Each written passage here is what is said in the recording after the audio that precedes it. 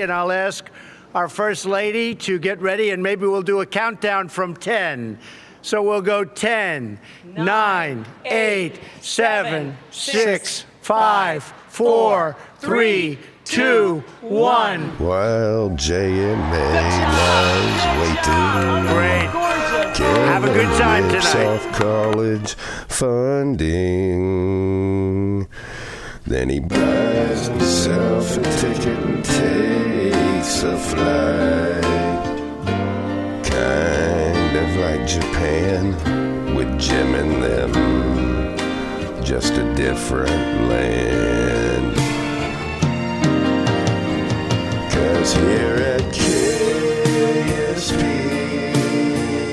we always learn about the scam police. Don't be around them if you are a girl. But just make is cool, 'cause these scam police songs, they are so wrong. And we love KSP, and there's so much fucking wrestling. Music And makes you Tuesday, feel baby, something.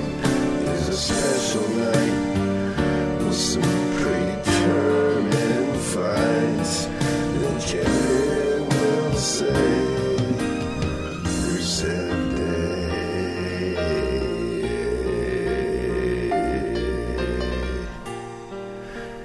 Put your fingers in.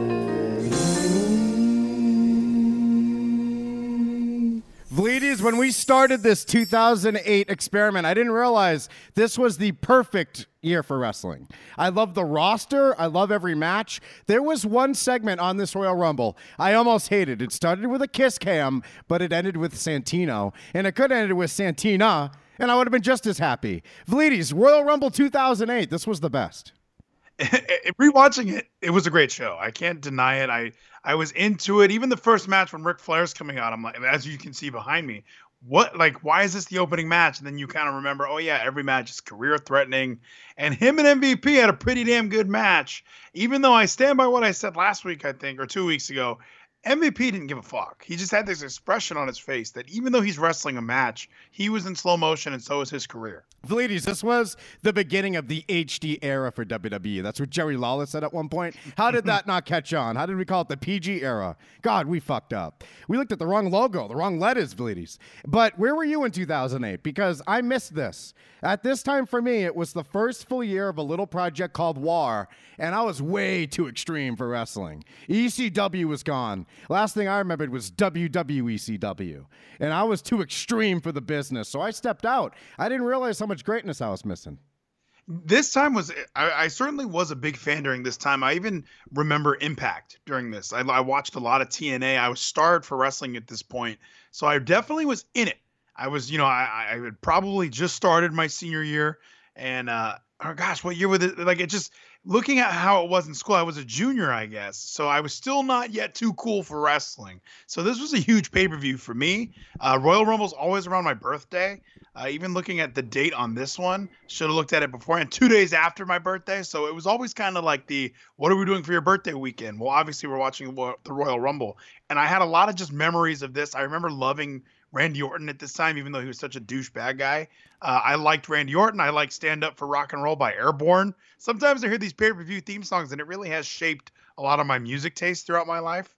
So, yeah, where was I? I was at Royal Rumble, man. I wasn't in New York, but I was in it. You know what I mean? Oh, ladies, Randy Orton was at this beautiful phase between being a nothing you can say and a viper, a legend killer, and a snake of some kind. The RKOs were still out of nowhere. This might have been the beginning of that, but we'll talk about that when we get to that match, ladies. I want to skip right to Jericho JBL, though, because Jericho, to see where he started the year for Unforgiven, which is what we talked about last week. Right. Oh, my God. All right.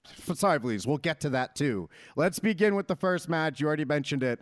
Ric Flair versus MVP, and this was such a great start because even though I wasn't into wrestling at the time, who doesn't know this Ric Flair storyline? The greatest retirement storyline possible. And of course, he went on to wrestle in TNA with the shirt on, like everyone seems to do when they ruined the best possible retirement. But this was when Ric Flair, if he lost a match, he was done. Every match was a career match. And this was great against the U.S. champion MVP. We had every reason to believe he might lose. Well, I wasn't watching at the time, probably not. But I loved the match. I loved the storyline. Very suspenseful, the foot on the bottom rope finish, where we thought Ric Flair was over because we heard 3. His foot was on the rope. Oh, Vleeties, what'd you think of this match? Well, and it was also cool to see a clean victory with that figure 4, because for some reason, as a wrestling fan, with heel Ric Flair, you're so ready for everyone to get the rope or turn it over. Like Flair always wins with like a poke to the eye and a roll up. Like I think even on SmackDown, Here Comes the Pain or SmackDown versus Raw, whenever I played as Ric Flair, it was always a roll up that won me all my matches because I wasn't making everyone tap out with his figure 4. Normally they would pop up, but their legs were still red. You know, on the video games where it shows which body part's red. So their legs would be all fucked up, but I'd still roll them up and get the easy 3 count. And this match was great. Hindsight, it is almost funny to think at this time, yes, I really believed, holy shit, MVP might end Ric Flair's career. But watching it now, hindsight, everything we know, it's kind of funny that it would be MVP that they put in this spot. And I don't know why. I guess at the time I was just dumb wrestling fan, not really thinking about it. It was so obvious this thing had to go to WrestleMania. So and of course, back then you don't go, well, save the good stuff for WrestleMania. It's not like wrestling is now where we have all these big shows. We're saving it for that. Even though Shawn Michaels, it's just so I was a little surprised that it was MVP in this role. Because looking back, MVP isn't, I guess, was he a main player? I guess I really never looked at him like that. Oh, well, it's strange. I never accepted him at the time, but he was, and it bugged me. Because every time I would check into wrestling, he was winning too much. And if you hear his Art of Wrestling, Vleeties, you'll hear that he robbed a fucking cruise ship once and went to prison or something. I think that was his Art of Wrestling from years ago. And that might have been Daniel Bryan's. But I'm going to assume it was MVP's. But it's like WWE didn't know that story and then heard it, and then he just lost for 15 straight weeks and then left, I remember. Like, his story is very interesting where he was a major player, at least in that U.S. title realm, which Vleeties, I always thought was above the IC title. This was my hierarchy of titles. Very bottom, European. Then we're moving on up. If you have a TV title, that's below. It's like it's right above the European, below the IC. Then you have your IC. Then the US title's right above that. Then your world titles. I always thought because WCW had 2 mid-card belts, one of them had to mean more than the IC title, right? Well, and the U.S. Championship in WCW was sort of a world championship because it's like the main belt is going to go to one of the old guys. It's always with Kevin Nash. It's with Ric Flair. It's with Hogan. Those guys are going to be winning that championship. Meanwhile, we're going to have Jeff Jarrett, Booker T hold it down to this U.S. title until like mid-2000 when like June 2000 when Hogan walks out. Russo's like, you know what? Random ass title match. Jarrett, Booker T. We're changing WCW forever. And for the next 9 months, I probably watched the whole thing loving it. So that U.S. championship was kind of the main title. It just felt like that world championship was, in the way you used to describe it, a mishmash of gold.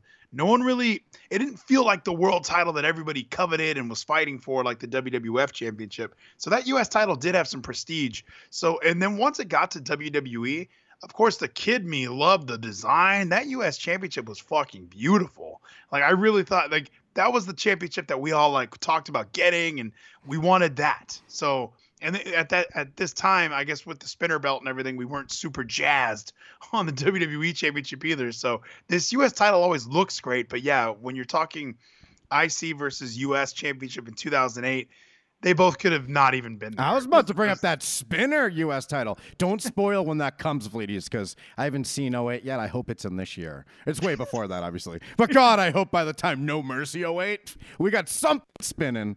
I want to see a couple spinning belts at once. But Vleeties, you brought up 9 months a second ago. Don't say that. That's when my son Jack will be here. And the mother of my baby is in Australia, and I can't get to her. And you brought up your birthday month. This is her birthday month right now, Vleeties. So please, you're making too many references to the love of my life being a 15-hour flight away from me, and I can't handle it right now. Dude, I didn't mean to do any of that. I apologize.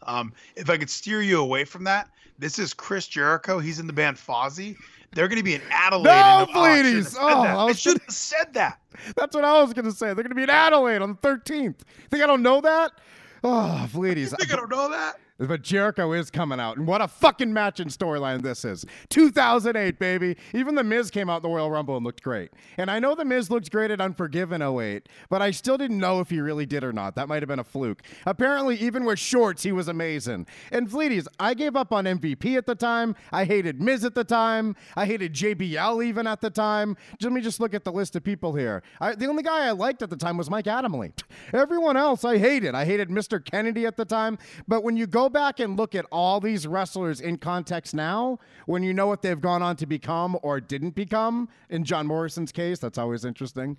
Right. It's great to know the context of the career when you're watching. Because in 2008, these guys are boring and they're going nowhere. And wrestling used to be good and blah, blah, blah. We were so close to the Attitude Era, they could have done anything and I wouldn't have liked it. But now, it seems like with 10 years separated, they can do anything, and I'll love it. God, and Jericho versus JBL. This, like I was just saying, was like a flip for Jericho. We watched Unforgiven 2008 a couple weeks ago to start this process. And at that time, he was beating up Shawn Michaels' wife, coming after his family. So evil, so despicable. What's happening here, ladies? JBL's evil and despicable. Going after Jericho's like family. And Jericho's the good guy. I love how in this 1 year... And Jericho's even a guy I dismissed at the time. When he came back with short hair, Vleeties, I'm like, oh, man, he used to be good. Wrestling used to be good. Blah, blah, blah. Fozzy sucks. Now I love this Jericho watching it looking back. Vleeties, in a week like this, when Shawn Michaels comes out of retirement to wrestle for Terrorists and for WWE Crown Jewel and gets knocked off my top 5 of all time, I think it's time Jericho comes up to number 1. And watching Royal Rumble 2008 in this match solidifies that. And this was kind of it is fun to go back and watch this match just after watching the September pay-per-view, because even with tights, it was like short hair Jericho and tights don't work. Like, it just didn't work for me here. And I was kind of wishing, like, where's his undies? Get his undies on there. And yeah, like you said, a whole year. I mean, a lot changed. He even mentions in his books. Wait, I gotta cut you off. Short hair with long pants was perfect. And honestly, can we just meet in the middle, ladies, and agree leather pants with short hair is the answer? Yeah, he should have kept leather pants. I like when he would wrestle impromptu in his rock and roll clothes. But I really, like, even in his book, he kind of talks about, he just felt like he came back and was just doing the same Y2J. Like, he went from kind of mid-card when he left. I mean, he main evented with Cena on his way out. But then he just sort of fell back into, what am I actually doing here? Doing another Money in the Bank, just kind of going through the motions again. Then when he reinvents himself in this 2008, it's incredible. And this match sort of shows just, to me at least, it goes, yeah, because I did read his books. It was, oh man, he was kind of just, there was this big hype about him coming back to work with Randy, and he's back, the second coming. But here we are, 2 months after that return, and he's kind of just fighting JBL, who was an announcer for the past 2 years. It's so interesting then to even more so to know what September brings in this year and where this character goes, because he takes drastic changes and becomes what The Miz wanted to rip off a few years later. Remember when Miz became a wannabe, ladies? And then Jericho became the worst and made a shirt with a B on it. So I would stop complaining about this Jericho, start complaining about the wannabe era Jericho. When are we going to watch that year again? Yeah. Well, is this going to be, we're going to just cover every year that Chris Jericho makes a big comeback. That'll be our big thing. We'll look into the 2012, whenever that weird sound was playing, and him and the little boy and the bouncy ball. And for some reason, Jericho comes back, and nothing is ever referenced again about that video. He punted him again! Sorry, I'm watching the match on your screen. He did 2 punts. He stole Orton's move. You're right. He is going to work with Randy. Can't wait. Randy's the legend killer. He's going to take him out. So did Orton do any legend killing on him going into this, ladies? Yeah, there was sort of just a legend squashing. Like, they wrestled at Armageddon, and that's where JBL got involved and cost Jericho the match, and Randy kind of got an underhanded victory. So that's where it just this feud kind of came from Jericho getting, he got shoved into JBL, and it caused this. Oh, so He gets shoved into JBL, then JBL's making fun of his wife. That's so JBL, that's so me. We always go there. Joe Cronin, your wife's ugly. Come fight me at Royal Rumble. I can't get anyone to fight me, but if it happens, I'll be as stiff as JBL. I love this match. I love watching a punch from JBL, a kick. He was doing regular clotheslines, and they were from hell, trust me. So watch this match, ladies. 4 3/4 stars for me. And it ends with Jericho going too far. Because when you cross a man's family, does Jericho even have a family? When you cross a man's family, I think he made fun of Fosse. When you do that, Jericho grabs a chair and makes you bleed or something. Gets disqualified, but in the end, he's satisfied because he got a taste of blood. So we even got to see that wild side of Jericho, that heel side that came out later, that sadistic side, ladies. He came out tonight. We got to see, Pentagon Jr. All In Chris Jericho was foreshadowed here. So I don't know why we didn't see it coming, but I did enjoy this match. It's fun to watch Royal Rumbles where like these guys are not in the Royal Rumble. And this is kind of what, are you like as a wrestler, would you be upset if you're told, like, I know the Royal Rumble is not real, but it's like, hey, we're not going to put you in the Rumble. You're going to have some other match, like a grudge match before it. And like I remember when Daniel Bryan and Bray Wyatt had their match, and neither one of them were in the Royal Rumble. We caused a riot. Oh my God, ladies! One year I picked Seth Rollins to win, and he wasn't even in it. Yeah, he wasn't even in it. Everyone should be in the fucking Royal Rumble. Instead, we got Michael Cole putting on his orange fucking onesie and going out there. No, you're right. Jericho should have been there. Jericho worked a unsanctioned match with Shawn Michaels, then a championship scramble. So that just proves anybody can do anything, ladies. And Jericho, is it true that I haven't been keeping up on his career now? He puts teardrops on his eyes, right? And didn't he go to NJPW to wrestle Wong from Doctor Strange? Who's this fat guy that's their Intercontinental Champion over there? I don't know what he's doing. I know that Jericho versus Evil is starting to be the trend, and that's starting to be the new thing. I like what he's doing over there. I like that he's kind of working with the Bucks and with Cody. I like this new revolution that these guys are starting, and it's fun that Chris Jericho's kind of like, I know he's like the old man kind of tagging along. Like, because even when Cody was working with the Young Bucks, it was like the WWE guys, I need to grab the 2 most popular indie guys I can find. Here they are. I got the Young Bucks. And then now Chris Jericho's like, I need to find the 2 most indie guys that I can find. Oh, it's the Young Bucks and it's Cody. And I'm way old. Like he even says on his podcast, like, I'm 2 generations older than you guys. And he kind of is in the wrestling business, but I like that they're working together and creating something awesome and new. I like watching that stuff. I mean, I obviously don't subscribe. Like, it's fun to hear Cody say, like, yeah, well, you subscribe to New Japan World, you get Fight TV, you get this, and you get this. It's like, I have WWE Network, and I can barely afford Hulu, so I'm not going to be spending all my money on all this other shit. Ladies, is Jericho fighting Evil a guy or Evil an idea? Because it sounds like it's when Vince McMahon beat God an idea. This is an inner struggle, it sounds like, and I can't wait to see what face paint it brings on to Jericho. I'll be following that on Instagram because I'm not watching any type of Gook channel here in America. But ladies, we leave this Jericho JBL war to find Santino backstage with ugly Ashley Mazzaro. And this storyline seems to be that Maria and Santino are fucking hot all the time. But Santino loves her tits, and he doesn't want anyone to see those tits. Because Ashley's like this whore around the locker room who has connects with the Playboy Mansion. And she's trying to get Maria to show her tits to the world on Playboy. And Santino doesn't want that. He's reacting like I would. Maria was his JMA. It should have been Santino coming back with Maria last year with that Mike and Maria storyline. She should have a picture with Santino's face on it, and so should I. I have one, Velides, but it's a medium, and I can't fit into it. I have 2 Santino shirts I bought as mediums at the time in 2013. Like, I have that gi shirt in medium, and I have this blue ringer shirt of Santino with nunchucks on it in a medium, and I'm just saving them until I can fit into them. Oh, it's been a terrible 10 years with I'm these the shirts. same way. I got like extra large shirts. I'm like a solid 2X right now, and even those are starting to get a little snug on the shoulders. So it's like, well, I either cut the sleeves off or cut the collar. One of those two. I'm gonna wear these shirts one day. Yeah, I got a better chance of posing for Playboy than fitting in this fucking shirt anytime soon. I got bigger tits than what's her name at the time, and they ain't squeezing into a medium. But I had KFC today, for fuck's sake. But it was so damn good. Anyway, so that's the storyline, ladies. This was a backstage segment. Let's wait to discuss it further because it happens again later. This makes its way to the ring. So let's just say now that we love Santino. We made a video called The Greatest Intercontinental Champion or something, or The People's Worst Intercontinental Champion, whatever it was. And Santino got a lot of praise on that video. But ladies, then we have a match that I loved, Everything, again, at this time was a grand slam for me. Edge as world heavyweight champion with Vicky. Another thing I hated at the time. Vicky in the Edge Vicky storyline. I despised this. I just kept thinking Vicky wouldn't fuck her. I mean, Edge wouldn't fuck her. She's ugly. Meanwhile, this whole storyline is that she's ugly and Edge wouldn't fuck her. But he's using her for it's genius in the way they kiss and make out. It's so creepy that this is happening. And I love it because it's such the obvious storyline to do, because the whole time we ever saw Vicky on TV, we were thinking, why is Eddie fucking her? What's going on here? Is that his mom letting his wife? So it's just probably been this backstage joke. And like, what if Edge fucked her? Oh, he probably would, but if Eddie did, he would. So then it's next thing you know, that's the storyline. And when they kiss, it's so awesome and creepy.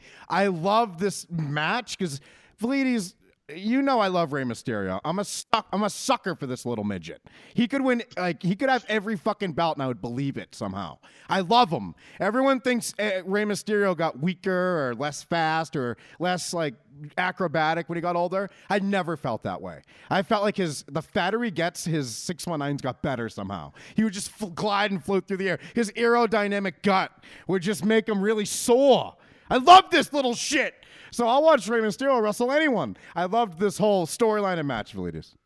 I really enjoyed it as well. And I even I remember liking Edge a little bit here too. And the crowd is really behind Edge. And it's strange to hear even back then we're smarky internet guys. But I guess I'm the guy who was a huge Randy Orton fan too. Oh, please, it's New York. What are you talking about? This is Leon Rush could go out there and they'd scream. By the way, does snarky internet guys like Leon Rush? I know that's the wrong era, but you mean Leo Rush, like the new guy?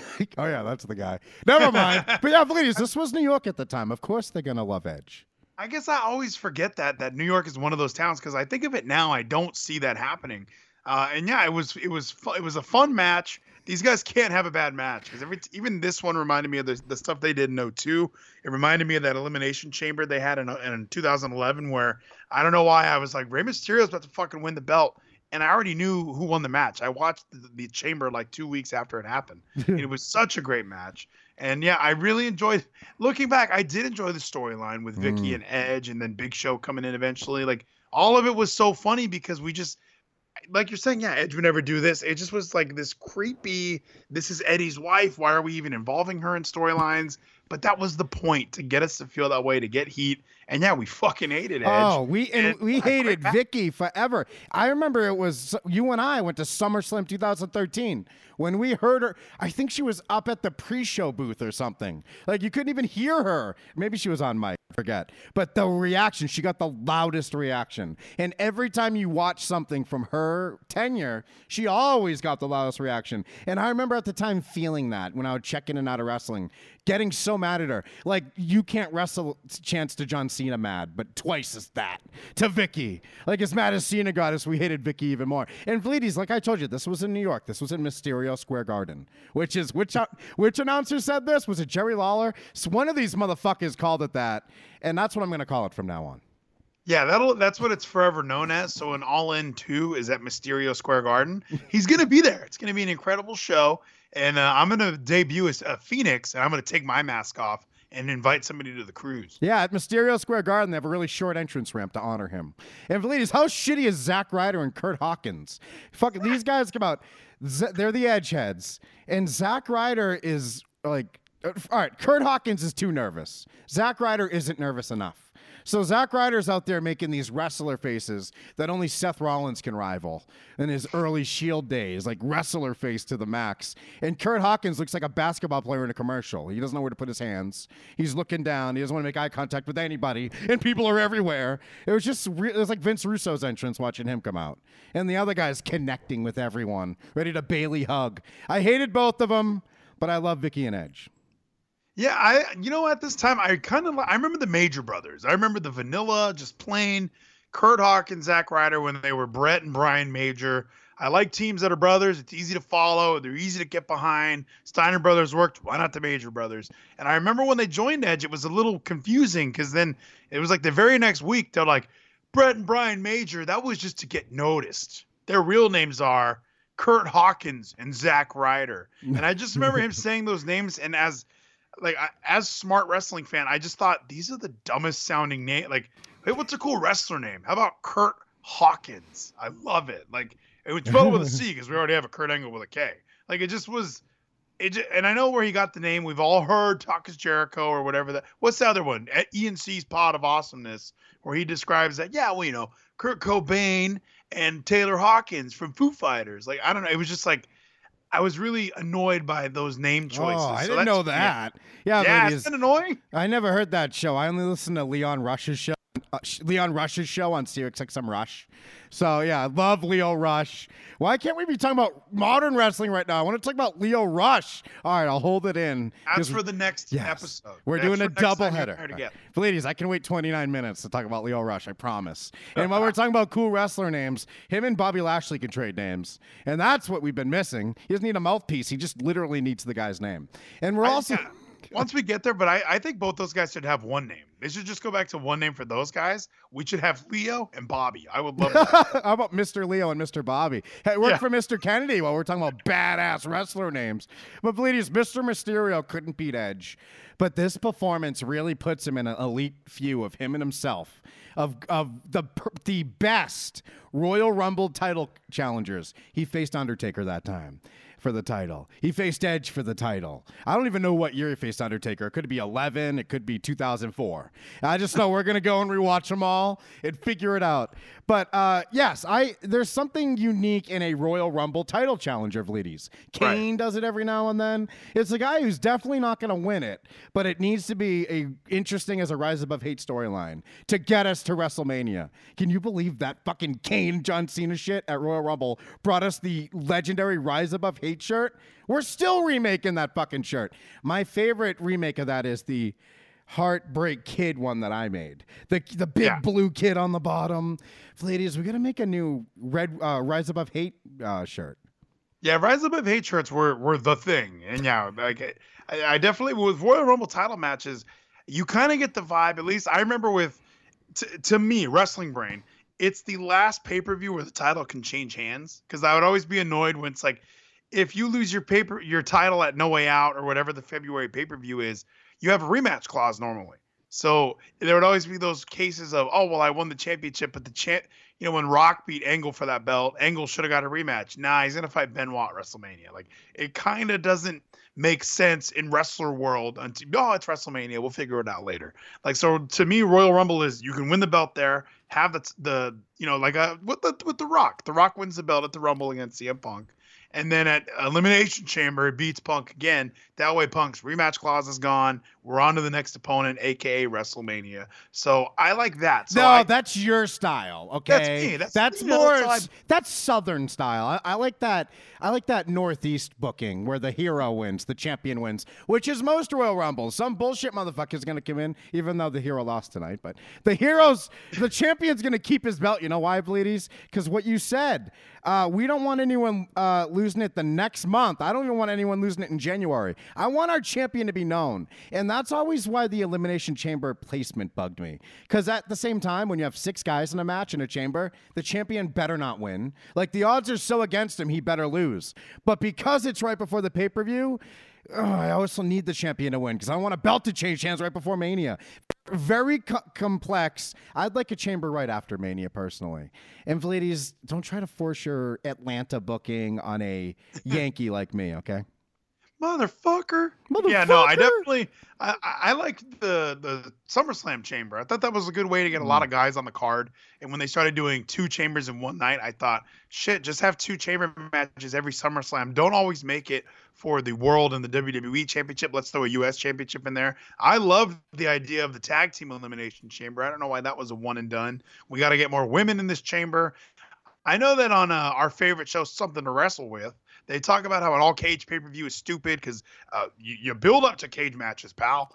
But to me, why not just do it all in one night like that? I would love if we had 8 elimination chambers. Every Night of Champions. It's all elimination chamber pay-per-views. We get 90 people on the card. Everyone's happy. Well, yeah, just have single matches in the chamber, just the same as when you had World War III. You got 3 rings for these matches. You got to use them all, everybody. Only the cruiserweights would. I love Lockdown. Every match should be in that fucking cage.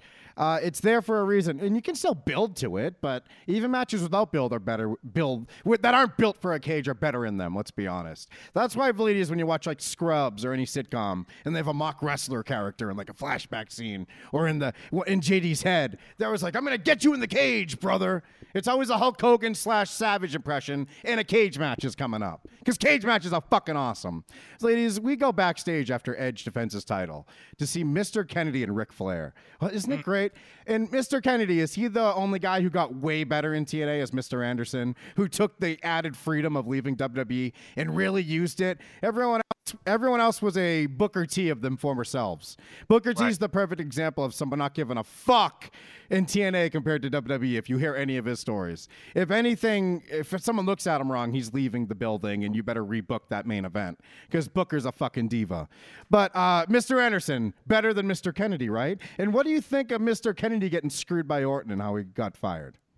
Well, and see, even watching this with blonde-haired Kennedy, I forgot about this guy. You're right. Like in TNA, he seemed like a main eventer. He was a main eventer. He was legit, and we cared about him a lot more. Now, when he switched to tights, I was completely out of it. Once he started putting skeletons and microphones and shit on his pants, I wasn't into him anymore. But in TNA, he was legit. I really enjoyed him. And yeah, I don't think I was watching when him and Orton got mad at each other and Orton took the backdrop and was furious. I don't remember that all too well, but I do think there had to be more stuff with it because obviously they didn't have a ton of confidence in him. They put him in some big matches, but he also won a Money in the Bank that kind of got stripped away. He was always on the cusp, but I think it was just one of those deals where this guy's one ugly backdrop on our main guy away from getting fired, and then it happened. This company's a fucking bunch of liars, Fleeties. They hide behind their logo and their fucking stock price.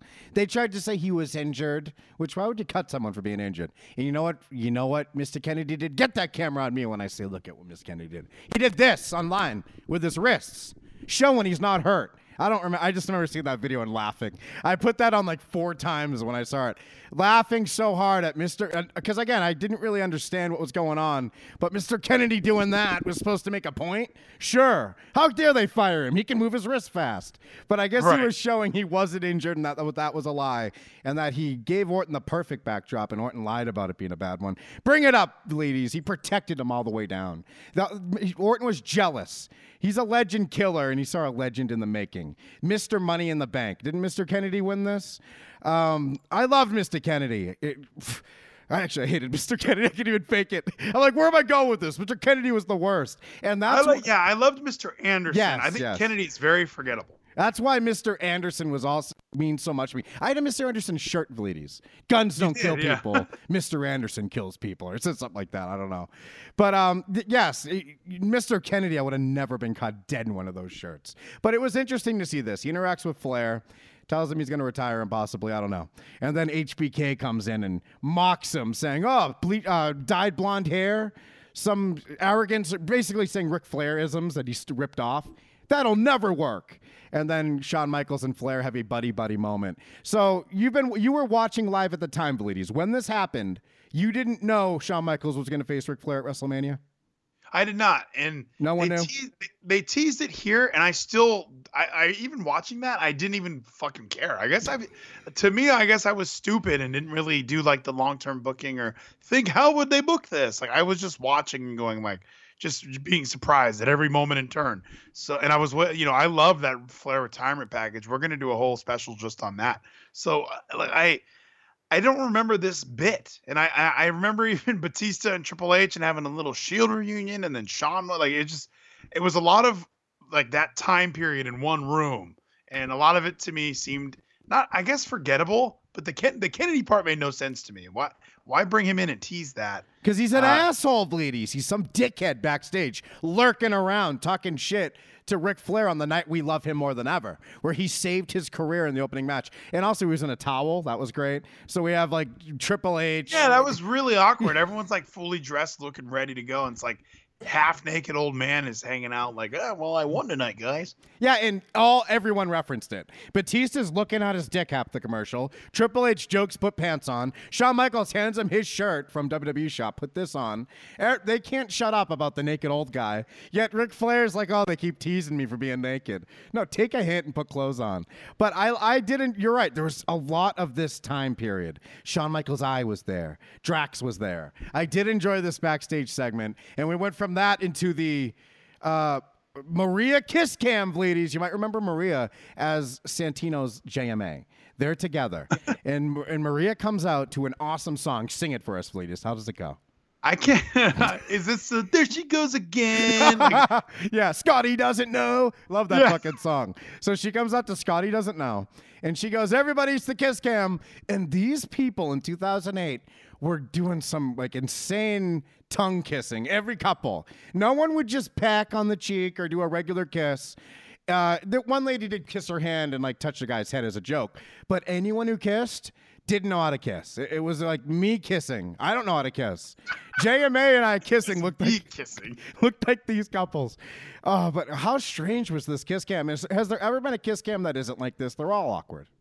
well, especially this one. Like on TV, it's awkward. At a baseball game, when you're not hearing the commentators, it's just dead air. There's not a lot of sound. Like when you're at the event and you can hear like all the people around you going like, oh, I think, oh.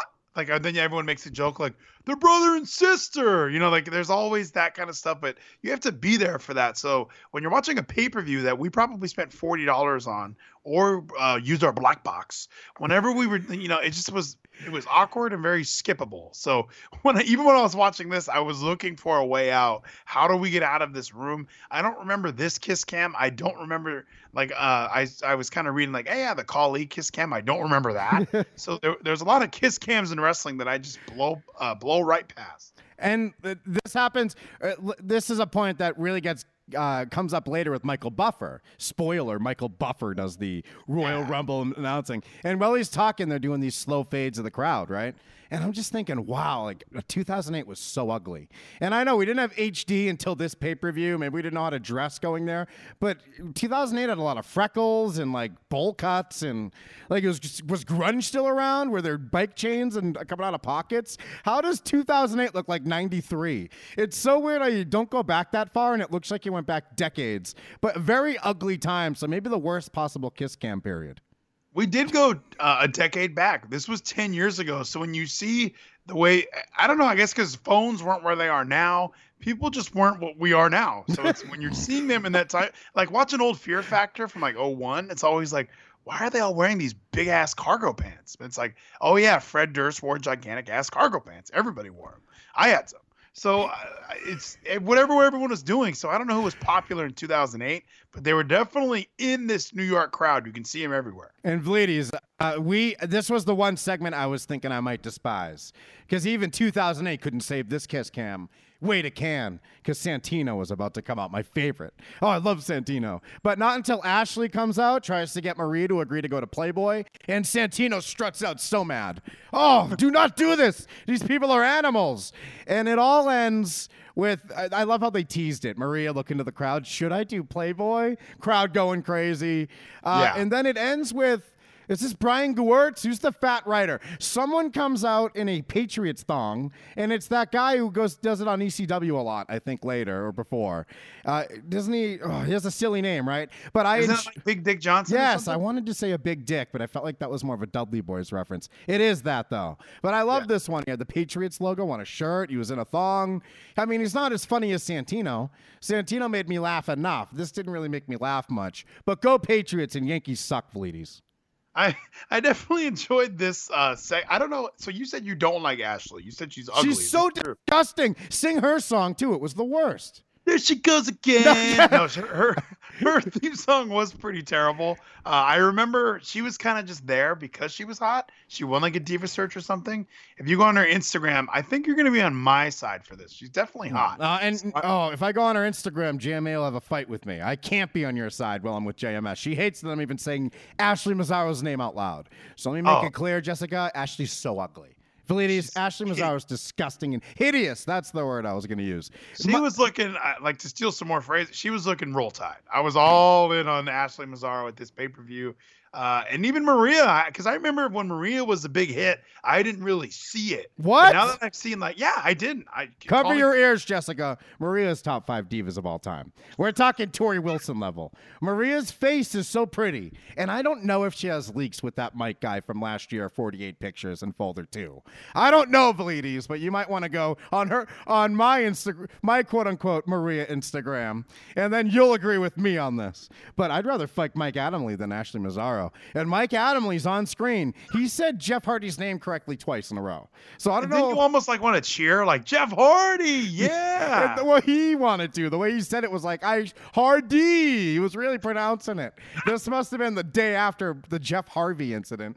But Mike Adamle brings us into, Mike Adamle brings us into an Orton versus Jeff Hardy hype-up video that I'll never forget. This is the WWE Champion versus the Intercontinental Champion. First time ever at Royal Rumble. Title versus title. And in the words of Jim Ross, if Randy Orton is the legend killer, then that man, Jeff Hardy, is the legend thriller. Great one. So then Jeff Hardy goes into the thriller dance right on cue. It's fucking amazing. But Orton came up with, hey, nothing you can say. The fucking best theme ever, but looking like the Viper. Looking like super skinny. I love super lean Randy Orton, and I need his workout from 2008. I got to know how, 2007 rather, because this is January 2008. I want to know his workout in the winter of 07, because I need to look like fucking the Viper. I want the Viper workout plan. I want Viper yoga. Fuck DDP yoga. No, he looked incredible, and I remember even when Jeff Hardy's walking out, I even thought, like, this is the best Jeff Hardy that we ever had. He comes out looking great. Everyone's behind him. He has the IC belt, so he's still like this. He's the mid-Carter underdog that we want to get behind and we want to cheer. And I remember the Rooftops music video they put together for him. I think I was a huge Jeff Hardy fan as well, and we all wanted him to be in this spot. However, it was against my man, Randy Orton. So I was ready for it to squash him. And I think this was a great match. It showed both of them they were both in their characters perfectly, told a great story. What'd you think of this little program that we had? Oh, they could have done anything. I would have loved it. 2008, believe you, is what I think of it. It's perfect. HD gave it the perfect time. And it's so strange. I feel like I was so unfair to wrestling. And this is how all you kids are going to feel about now, all the way back to the summer of Punk. You don't know how good you fucking have it. Everyone walks around like wrestling sucks. Wait till it's 2028 and we're watching the fucking second draft again. Oh, man. And then we're watching the Velides and I draft video. What? Kevin took fucking Bray Wyatt first? What the fuck? And did you hear Bruce Pritchard say his favorite heel right now is of the whole last however many years is Bray Wyatt? So I have a great mind for the business, Velides. Bray Wyatt was my favorite wrestler for years in a row, like Bayley was. And now I like him about as much as I like Bayley now. They need Bray Wyatt to have one of those never been kissed storylines. They were going to have Bayley make out with Corey Graves. Bray Wyatt can do that. Let's not throw this on the cutting room floor so quickly. But ladies, I loved Orton, Jeff Hardy. And I think either one of these guys could have retired Ric Flair as well. So what did you think of it? No, it was a great match. I definitely liked the way it ended. I thought it was cool to see the RKO out of nowhere. And yeah, this was before it was like gimmicky, where it was, RKO out of nowhere. It became a hashtag and was YouTube videos made of this shit. I really enjoyed it. And yeah, to watch Orton get a clean win too at a big show like this kind of got me really excited for where he was going as champion. And we'll find out where he goes in the coming weeks. And I did like the Matt Hardy stuff because this really sums up Matt Hardy until 2 years ago, where he was the brother of Jeff Hardy you beat up. He was like, Jeff Hardy doesn't have a girlfriend we can kidnap for a storyline, so let's beat up his brother. People know who he is. Matt Hardy's whole role was to film Jeff Hardy dirt biking and breaking his leg.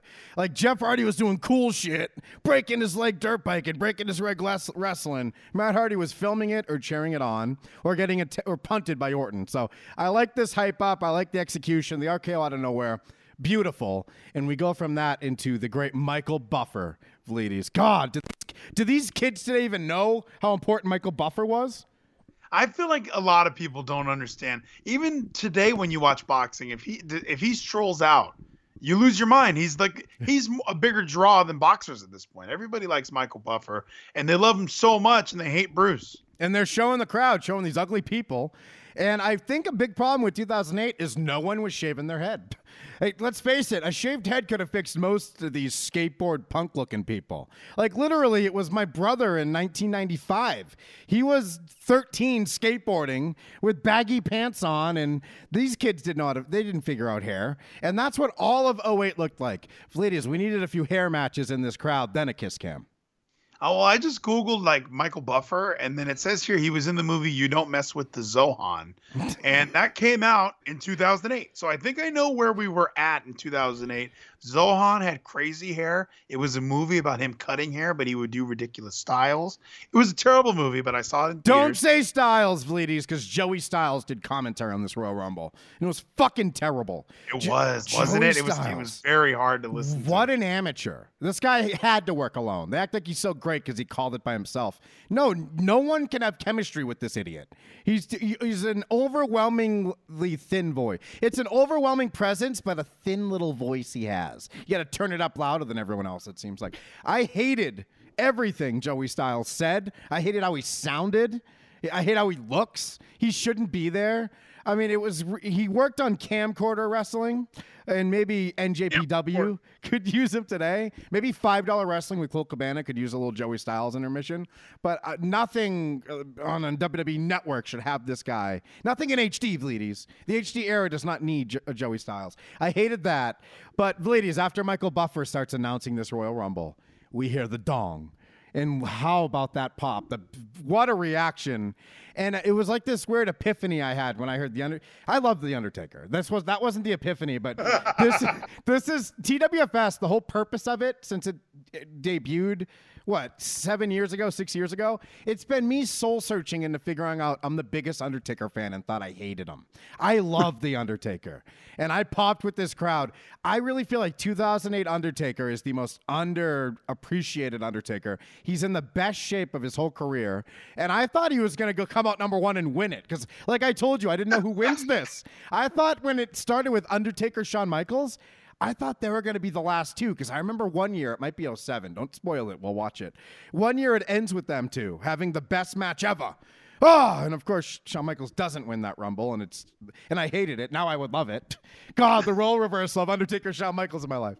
But I love that it started with these two, Undertaker and Shawn Michaels. I love how they were just eliminating guys. Santino was number 3.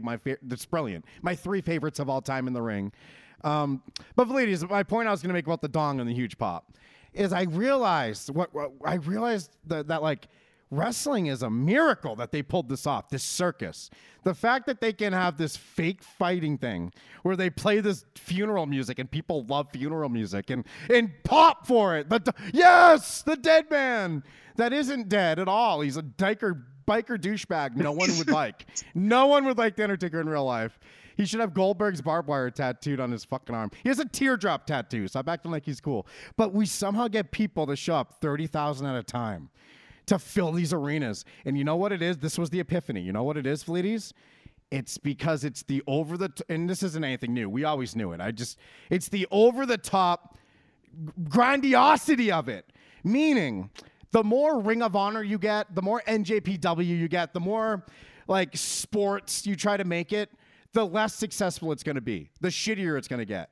Like, it's going to be terrible. But when you have a zombie come out, oh, it's awesome. Dong! The people's elbow rules. Like, the stupidest shit is why wrestling is awesome and why it means so much to us. And it's weird that my complex Undertaker emotions are almost taking me back to square one, where I knew it the whole time, but it takes this character and falling in love with it for the first time to really get it. Oh, Vleeties, how perfect was this Undertaker Shawn Michaels start? Well, you definitely are. You've been an Undertaker mark for as long as I can remember, because we've even made videos where you're like, the greatest WrestleMania match storyline ever is Undertaker versus Kane. And you always talk shit about Undertaker.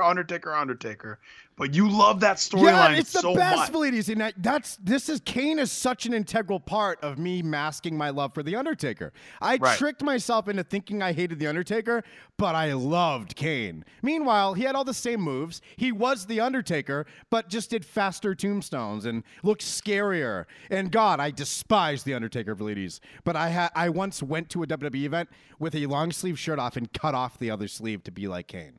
And yes, I did this. You had to be Kane. I had a Kane fucking sign, and I stood up on the chair at the Worcester fucking Palladium. Not the Palladium. That's where I saw Newfound Glory. At the Worcester, That sounds tiny. at the Songus Arena in Lowell. I held up my Kane sign, and Kane stared at me for 30 seconds, and I was so scared. I almost sat down. I locked eyes with Kane. And get that camera on me when I say I locked eyes with Kane. I locked eyes with Kane, and it was horrifying. I held the sign up. So really, I feel like I just loved The Undertaker the whole time, but I used Kane to vent it or something, and I hid the emotions. I think Jim didn't like The Undertaker. I don't know what it was. My older brother didn't like him, so I had to think. I felt like I couldn't, but I'm over that now. I'm 32, turning 33. My third child is in the love of my life's belly, and I finally can admit, I love Mark Calloway. Mark Calloway, a great man. Glenn Jacobs is a mayor. Like you're saying, with the WWE, we can have these characters, and if you're a great character like Undertaker and Kane, nobody you look at ROH and all these other companies where you have to be real. Everybody needs to be real. But if you're a great character and it makes sense and it works, we want that. We want Undertaker. If he was Mean Mark Callis coming out here with his undies and his chaps, I don't think we would have been on board as much as we are with this guy. The Undertaker works, and like you said in this beginning, when you hear the music of The Undertaker and you're like, who's number two? Who's number two? Who's number two? And then it's Shawn Michaels. Like, these are arguably 1 and 2 of all time. So when they're coming out, starting this thing off, and like I said last time we talked, this is 2008, and we got two guys from like 90. These guys fought at Royal Rumble 98. And here we are 10 years later. They're still, in my opinion, on the top of their game. Undertaker even more so. Yeah, in his mid-40s was the best. Way more so. And he's older, right? Is he? He can't be older. He retired, Shawn Michaels. I don't know. But I can't believe how good he is in 08. I want to go back and watch whatever fucking brand he's on at that time. I assume there's some sort of brand split. I want to draft him. I want to go back in time and draft him. Because he was amazing at Unforgiven. He actually gets in better shape by September. So this is his best year. And I thought he was going to win this Rumble and go beat Edge at WrestleMania. I know that happens at some point, so I just assumed this was the one.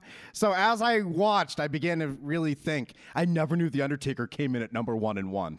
God, no one talks about this, and it's the greatest thing I ever saw. Then Tommy Dreamer comes out, ladies, and let me tell you, everybody, I keep saying 2008 is way better than I thought. Everyone looks better than I thought. Tommy Dreamer is the one guy who looks as bad as I remembered. He's a fat ass. Fuck Tommy Dreamer. Even when he's in shape, he looks like the worst ever. His face sucks. When he talks, he sucks. On YouTube, he's interviewing somebody. I forget, like a diva. He does like shoot interviews, and he's terrible. Oh, I imagine he'd be a good agent because you never have to see him. His ideas are translated by performers. But you never have to see him. This guy comes out with a tucked-in shirt with Jim Cornette's gut. It's the grossest thing I ever saw. And Cornette will look that way on old videotapes of wrestling cons from the mid-90s with a fanny pack on with pink shorts and a pink shirt, and he's fat as fuck, and it's all so tight. And it's like, I guess that's a Southern thing. What the fuck is Tommy Dreamer's excuse? He looks disgusting. Well, he does. But here's the problem. I love it. I love Tommy Dreamer in this era. I like the out of shape ECW legend because he felt more hardcore as this guy. This guy who he's out of shape. He's just getting like Sandman is perfect because he's got a beer gut and like a little chicken arm. Chicken arms. I know chickens don't have arms, but he's got them. He just looks terrible. So that's why he needs a kendo stick and barbed wire to kick people's asses. You're forgetting one key thing. And not the beer, not the kendo stick, not the barbed wire. The PJ pants is what made Sandman. And maybe if Tommy Dreamer... his Zumbas out there. Dreamer didn't look like an ECW guy. That's why they booed him. He looked like he could be in developmental WWF. So when he comes out as this chubby guy with trash cans and shit, I love this Tommy Dreamer. I wanted him to beat Daivari so bad at December to Dismember 2006. And ladies, what's an illegitimate son? Because Hornswoggle comes out and he's Vince McMahon's illegitimate son. And I remember this. So does this mean Vince McMahon fucked someone and had the kid and ignored it? Or does it mean the woman said he's the dad and it's not proven yet? What is illegitimate? It really, it's one of those old school terms where Vince and the mom are not married. So it's illegitimate. It's just not legit anymore. What? The only way to be legit is if you are married and have the kid. Isn't Illegitimate. that every kid now? This whole generation is illegitimate. And it's my fault because I'm a boomer, ladies. And I was born in 1986, but I'm a boomer. Oh, you're a boomer? Yeah. Jess always tries to fight with me about generations. She doesn't know that her mom is a boomer too. She thinks even her mom is Gen X. I try to tell her my brother Jim's Gen X, and she says he's a millennium. Don't get me started. But now that I know what an illegitimate son is, wow, it sounds way worse than what it is. Because I almost thought, does illegitimate son mean he's a midget? Like, maybe if you give birth to a retard like Tyrion or Hornswoggle, they're illegitimate automatically. But I'm glad that, yes, it's just a bunch of syllables that means they aren't married. And then Chuck Palumbo came out. Explain this to me. This was mind-boggling. Chuck Palumbo fucked up spots with everyone in the ring he touched. Dude, his timing was so off. But here's what fucked with me. He had a bandana on his head, and then he had a bandana in his pocket. Same design. And then he had gloves on with text on them that matched the bandana on his head and the bandana in his pocket. It's like he went and drew up this fucking outfit that was going to get himself over. It's like, oh, this bandana is so cool, I need two of them. So when one falls off, I just pull out another one. I thought he was going to have a Mr. Socko with that bandana and use it as a finisher. He loved it so much. And the gloves, he had these Sting / AJ Styles gloves with text on them. This in these maroon jeans. What was this Palumbo? Is this before or after he fucked Billy Gunn?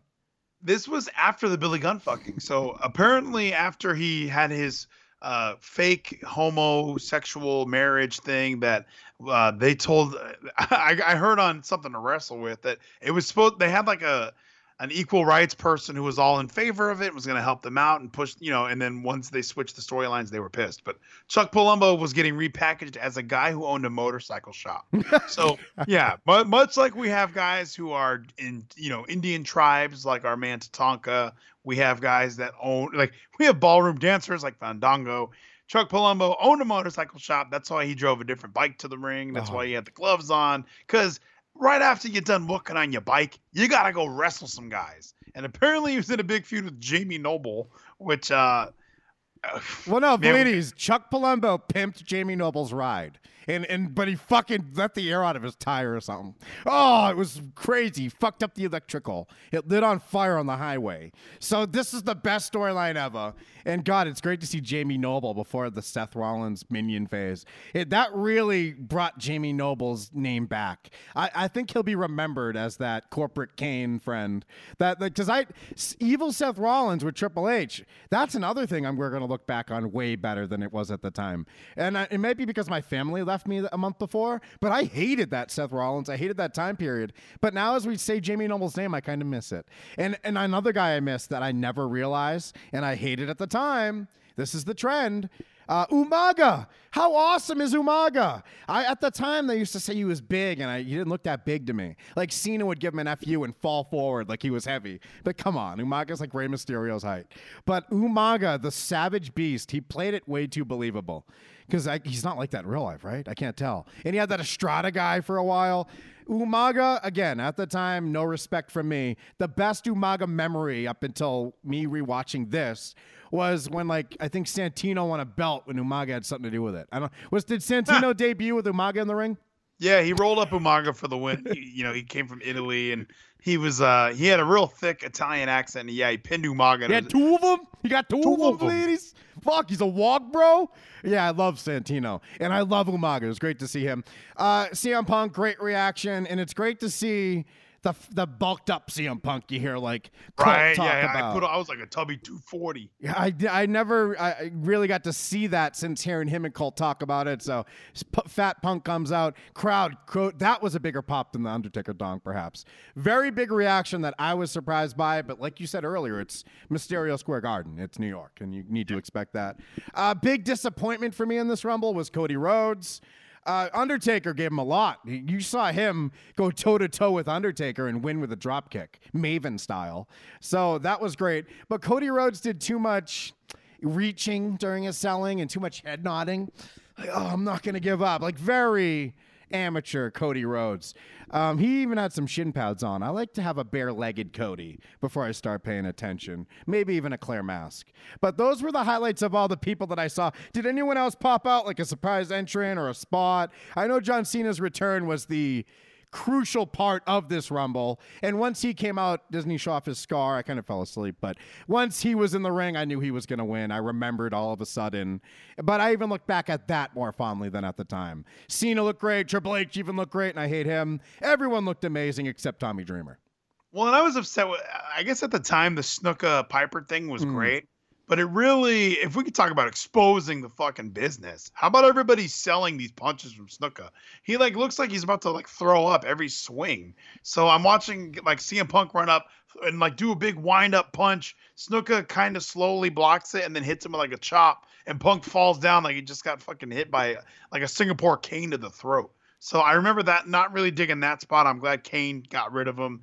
And yeah, this was a great Royal Rumble. But yeah, kind of like you said, when Cena came out at 30, watching it now, it's super obvious. I remember when it happened, I was flipping out like, John Cena's back. They said he was going to be gone for a year, and now he's back, showing off the scar. He's tossing dudes out of the ring, and yeah, it was a great finish to the night. Where it goes next gets a little iffy for me. So yeah, we'll get into that later. Wait. But yeah. Oh, you're teasing it. What, does Matt Hardy have a match next time? Don't tell me. It's great because going in this Rumble with the start, I thought it would be 1 and 2 winning it, like with Shawn Michaels Undertaker, but it comes down to 29 and 30. So that was a very interesting juxtaposition, if I could throw a word out there, please, that I'm a pretty big fan of. They didn't even have that word in 2008, so just throwing that out from the new edition of the Webster, just started. Bro. Yeah, bro, I got 2 of them. I don't know, I just like that phrase. It sounds walk-like. But, ladies, I loved this fucking Royal Rumble. Now, you bring up Snuka and Piper. That was during the start of my nap. I didn't even roll over to see Snuka. I heard it all happening. It was a great radio show, so I'm really sad the visual wasn't as good. Sometimes wrestling, as grandiose and as great as it is with big stages and fireworks, is better just as an audio form. Take a drive with Raw on your car speakers, and how good you'll be shocked at how awesome it is. Because when your imagination is putting together what Michael Cole's telling you, it's way better than how a stomp punch looks or how an actual wrestling match looks. But 2008 Rumble, ladies, I loved going back to this year again with you. We're doing it all in a row. So next is No Way Out with My Elimination Chamber. The infamous Jeff Hardy electric chair logo is this new No Way Out, I believe. So I can't wait to see what's going to happen at this pay-per-view. There's going to be some sort of RKO out of nowhere on somebody. Someone else is going to get punted. Jericho is going to take one more step towards evil, I hope. Does Jericho face Piper and Snuka at this Mania? Is that this year? Not this one. Jericho's still a good guy, so he's not yet doing creepy murderer tone Jericho. Spoiler, you shouldn't have answered me. Come on. I'm tricking you. That was a test. All right, so I can't wait to see what happens. And it's weird that we started with 08, not 98, so we might do that next. But after Unforgiven 08, we couldn't not see this Royal Rumble, and it doesn't disappoint at all. I can't believe Adam Lee's there a full 9 months. So we're going to look forward to seeing him. Isn't that weird? Yeah, I kind of forgot the whole year was Mike Adamle. We're going to look forward to seeing him 7 more times. But, ladies, we're doing a double header tonight. So we're about to play a song, but when it's over, we're going to start again because we got to talk about Super Show, Crown Jewel, Raw. Tell me what happened on SmackDown. Going to be a lot of fun things to talk about. So, ladies, I'm Kevin Scampoli. I'm the son, and I'm the guy you fucked, and I'm the guy you fucked over. The website is kevinscampoli.com, ladies. I am live 3 times a week, sometimes 4, because I do TWFS twice with you, double headers on Thursday. Also, I do WAR with Ricardio on Saturday. That's the 3. Sometimes I'll do a SmackDown's 3rd hour on Tuesday. Sometimes it's 4. The last 8 episodes are always free on iTunes as well. Search The Whole Effing Show. You'll find the iTunes feed. It's on Stitcher. It's on Podcast Addict, ladies. Google Podcasts. It's even on Google. Google it. I got 10 pages. So, but it's also on kevinscampoli.com. Last 8 episodes are always free. If you ever want the full archive or video like this on YouTube for all the episodes, $5 a month gets you the locker room. kevinscampoli.com is the site. And ladies, like I said, we're about to do a 2nd episode, and I love being joined every week by the man himself. I am Ryan Van Vliet. 2nd episode coming your way because until the day that we die, we are the whole fucking show. All right. He's not the moon, not the star, but the sun. All right. Ladies, I'll play a song in case you want to go potty, okay? Potty water. It's intermission. What in the world are you thinking of? Sticking little smokies in your butt. Why on earth is Max's hair blue? I actually dyed it blue. Yeah, blue. Jackass Kevin's gonna fuck you. Gonna put hot sauce in his face. Oh, please, it's in my fucking head! How the fuck's he gonna top that? It's in my head! He better grab some mace. Oh my god, I'm so How in the jealous! world are you gonna see? Let alone send out a tweet. Oh no! Oh Who in the hell do you think you are? fucking did that. Some kind of star? This is what he does. Well, right you are. We all shine on. He's not the moon, not the star, but the sun. We all shine on. Scam poly, poly, poly, poly, poly. Yeah. Look at T. And I'll ask our First Lady.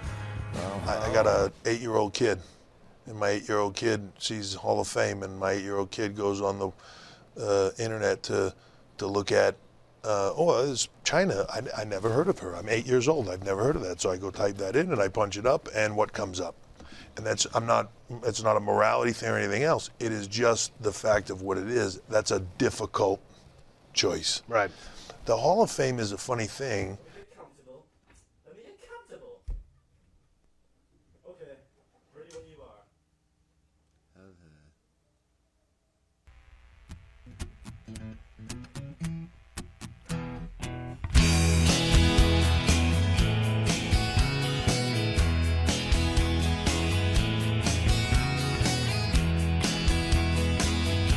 Music makes you feel something. You got me in such a mess, but you don't mind, no you don't mind, your mystery I confess, it's out of line, it's pitiful, we're glad and we cast out the TV, murder on channel 3, will these new nightmares come, we'll see, blackouts and muffled screams. We will be terrors in the end. What will they think? Will they understand? I'm painting pictures of 1,000 eyes of those that died. But mother, you won't believe us when we're home asleep, building a vaccine. It was the late show we shouldn't have seen, and you were on the screen. You were on the screen. You got me in frantic dress, but you don't mind. No, you don't mind. This incident's got me bad. The wasted years, so fulfilling. Doctor, doctor, fill us up. Our plans have failed. This whole damn calamity's broken down our finest door. There's no escape. There's no use trying it.